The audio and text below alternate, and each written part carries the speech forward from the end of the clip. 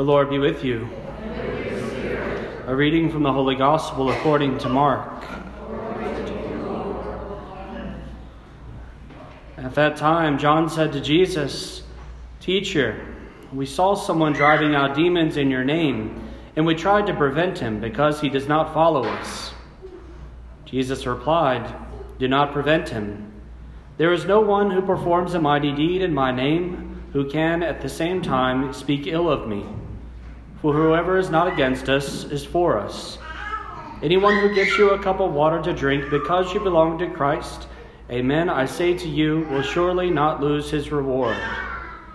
Whoever causes one of these little ones who believe in me to sin, it would be better for him if a great millstone were put around his neck and he were thrown into the sea. If your hand causes you to sin, cut it off. It is better for you to enter into life maimed than with two hands to go into Gehenna, into the unquenchable fire. And if your foot causes you to sin, cut it off. It is better for you to enter into life crippled than with 2 feet to be thrown into Gehenna. And if your eye causes you to sin, pluck it out. Better for you to enter into the kingdom of God with 1 eye than with 2 eyes to be thrown into Gehenna, where the worm does not die and the fire is not quenched." The Gospel of the Lord.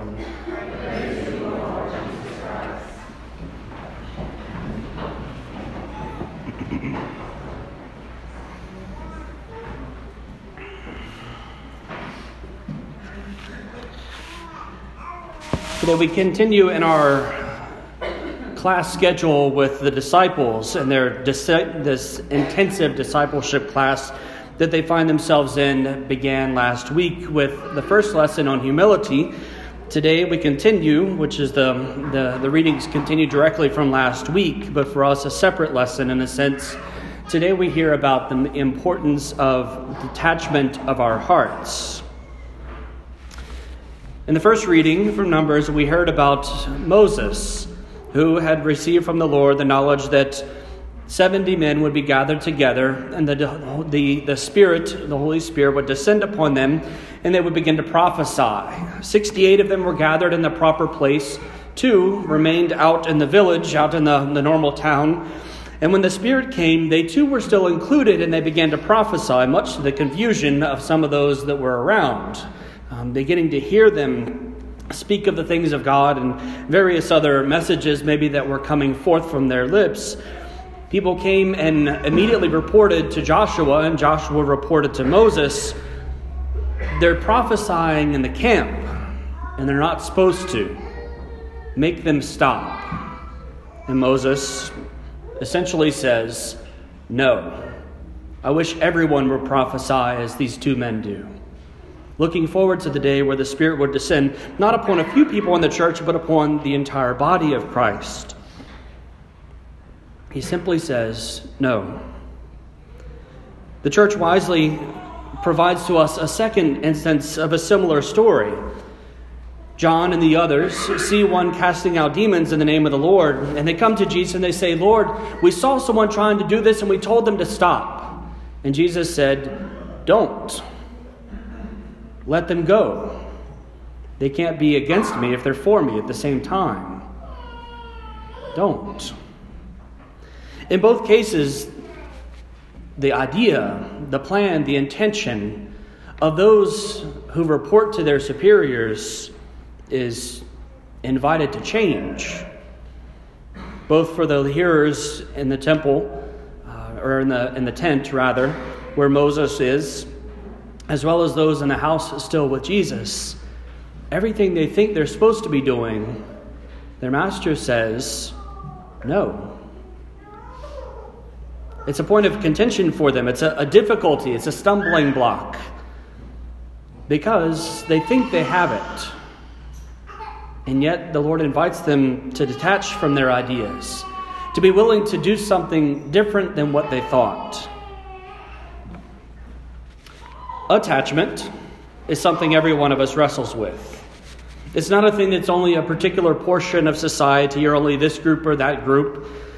Attachments are part of the normal human condition, whether we like them or not. Some of us, by a special grace of God, may be able to detach a little bit more easily, but it doesn't mean that we don't have things that we need to detach from. Every one of us has something, probably each of us a little bit different. We can be attached to people, to our plans, to our possessions, to our ideas or our beliefs or convictions. We can be attached to our jobs, our tasks, our ministries. We can be attached to a particular place. All of these are instances by which something that we attach ourselves and our connection with it to can become more important to us than our relationship with the Lord. And when we attach ourselves to these things, we become very strongly attached quite often. Emotionally attached, sometimes to the exclusion of reason. Every single one of us, we know, has seen a child who wasn't playing with a toy, but when someone else comes up and picks it up because they want to play with it, immediately the child will walk over, snatch it out of their hands and go, "That's mine," and walk away. Usually much of the confusion of the child was like, "Well, you're not playing with it." But there's this response of, "That's mine."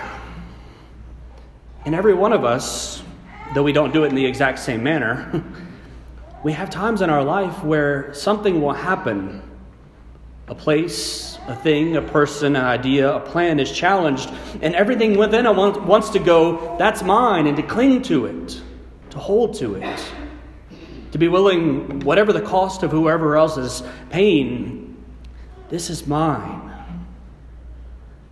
And here we see that it is a tragedy that the Lord wants to separate us from these things. It doesn't mean that we don't have good things, but it means a willingness not to cling to them to the exclusion of Christ. In the gospel we hear the Lord Jesus giving some rather extreme examples today. Everything seems to be rather normal. You know, in the gospel last week, he took a child, placed it in their midst, embraced them and said, if you receive a child, you receive me. And if you receive me, you receive the Father.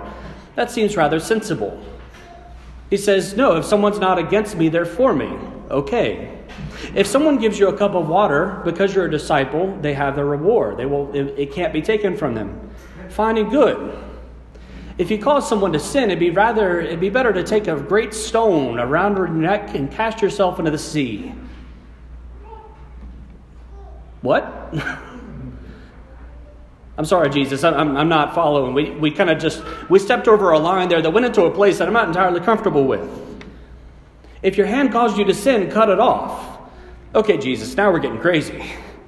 If your eye caused you to sin, gouge it out. Jesus, what are you talking about?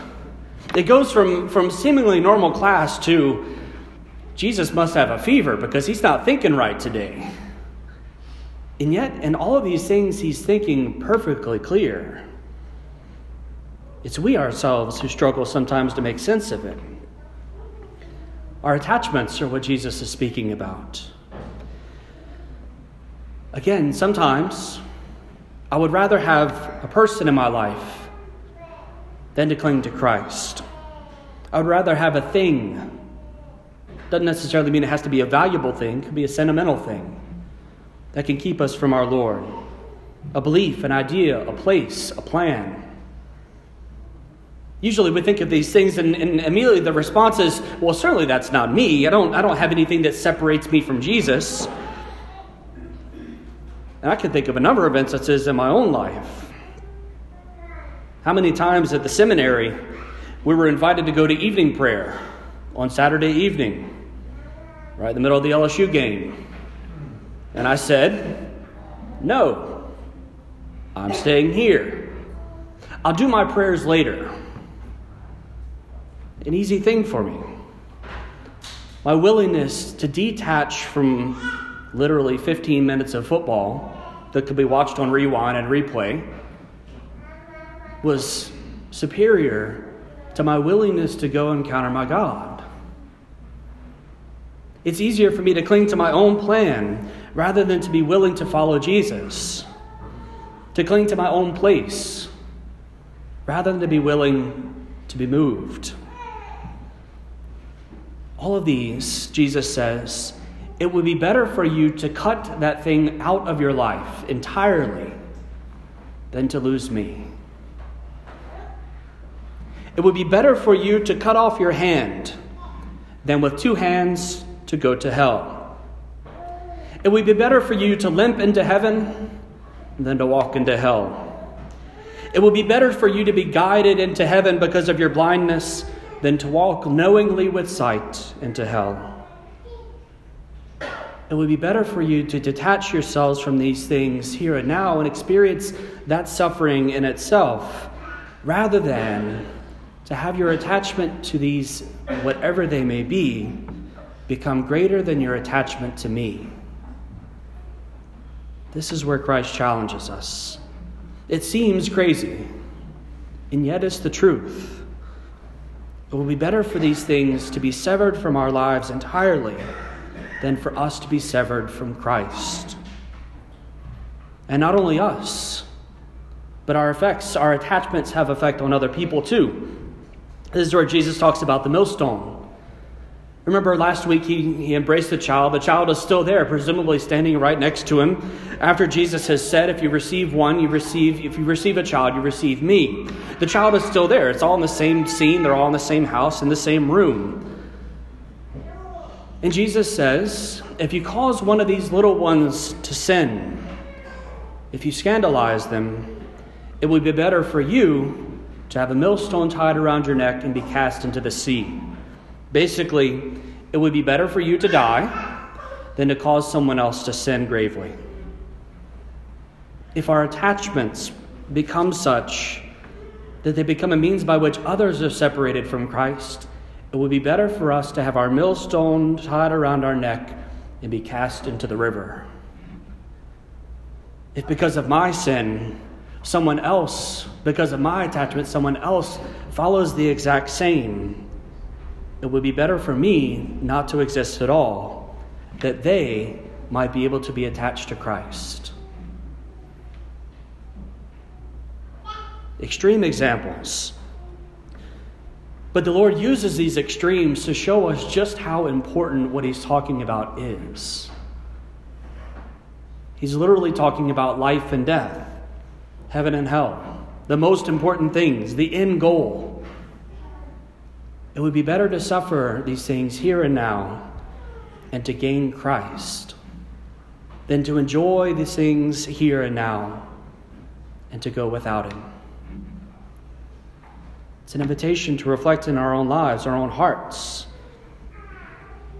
Is there anything to which we are attached? And if so, to begin to detach. Detachment is also often known in the spiritual life as a holy indifference. Basically, if it happens, great. If it doesn't happen, great. Either way. A holy indifference. Whatever God's will decides in the end, God be praised. Let's keep going. It doesn't mean that we don't have people in our life that we love. It doesn't mean we don't have things that we enjoy. It doesn't mean that we don't have our particular beliefs, our plans, our things that give us conviction. It means that we have all of these things, but when it comes a question of that thing versus Christ, Christ should win.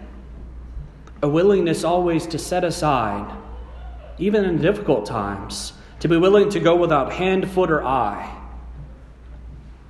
because of love of Christ. This is the ultimate test for us. A willingness to follow our Lord, even and especially in the times where it seems most difficult, most painful, and indeed most absurd. To be willing to follow Jesus is a wonderful gift. But it comes with its crosses. It comes with its difficulties. It comes with those moments when I desire the healing of my sick one, my loved one, and instead they pass from this life. We trust.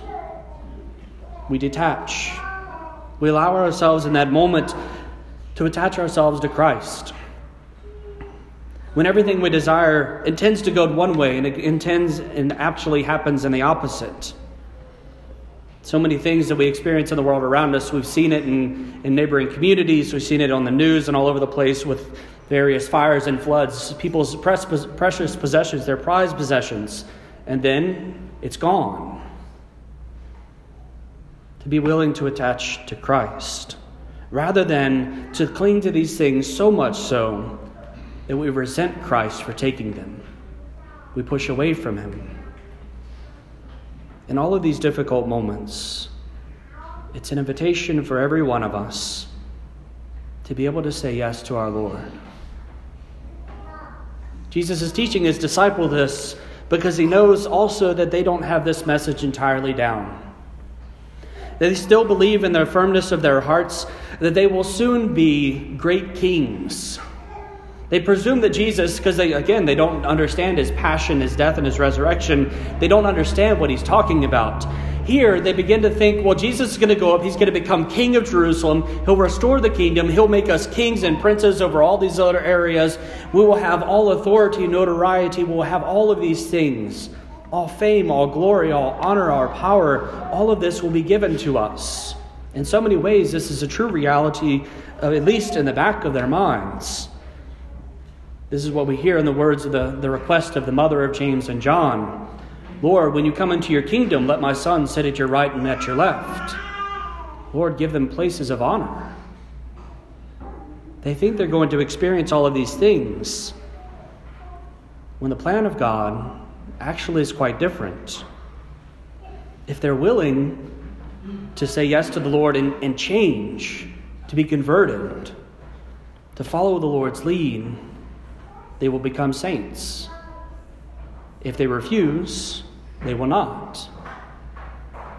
Actually, this is the determining factor between Peter and Judas.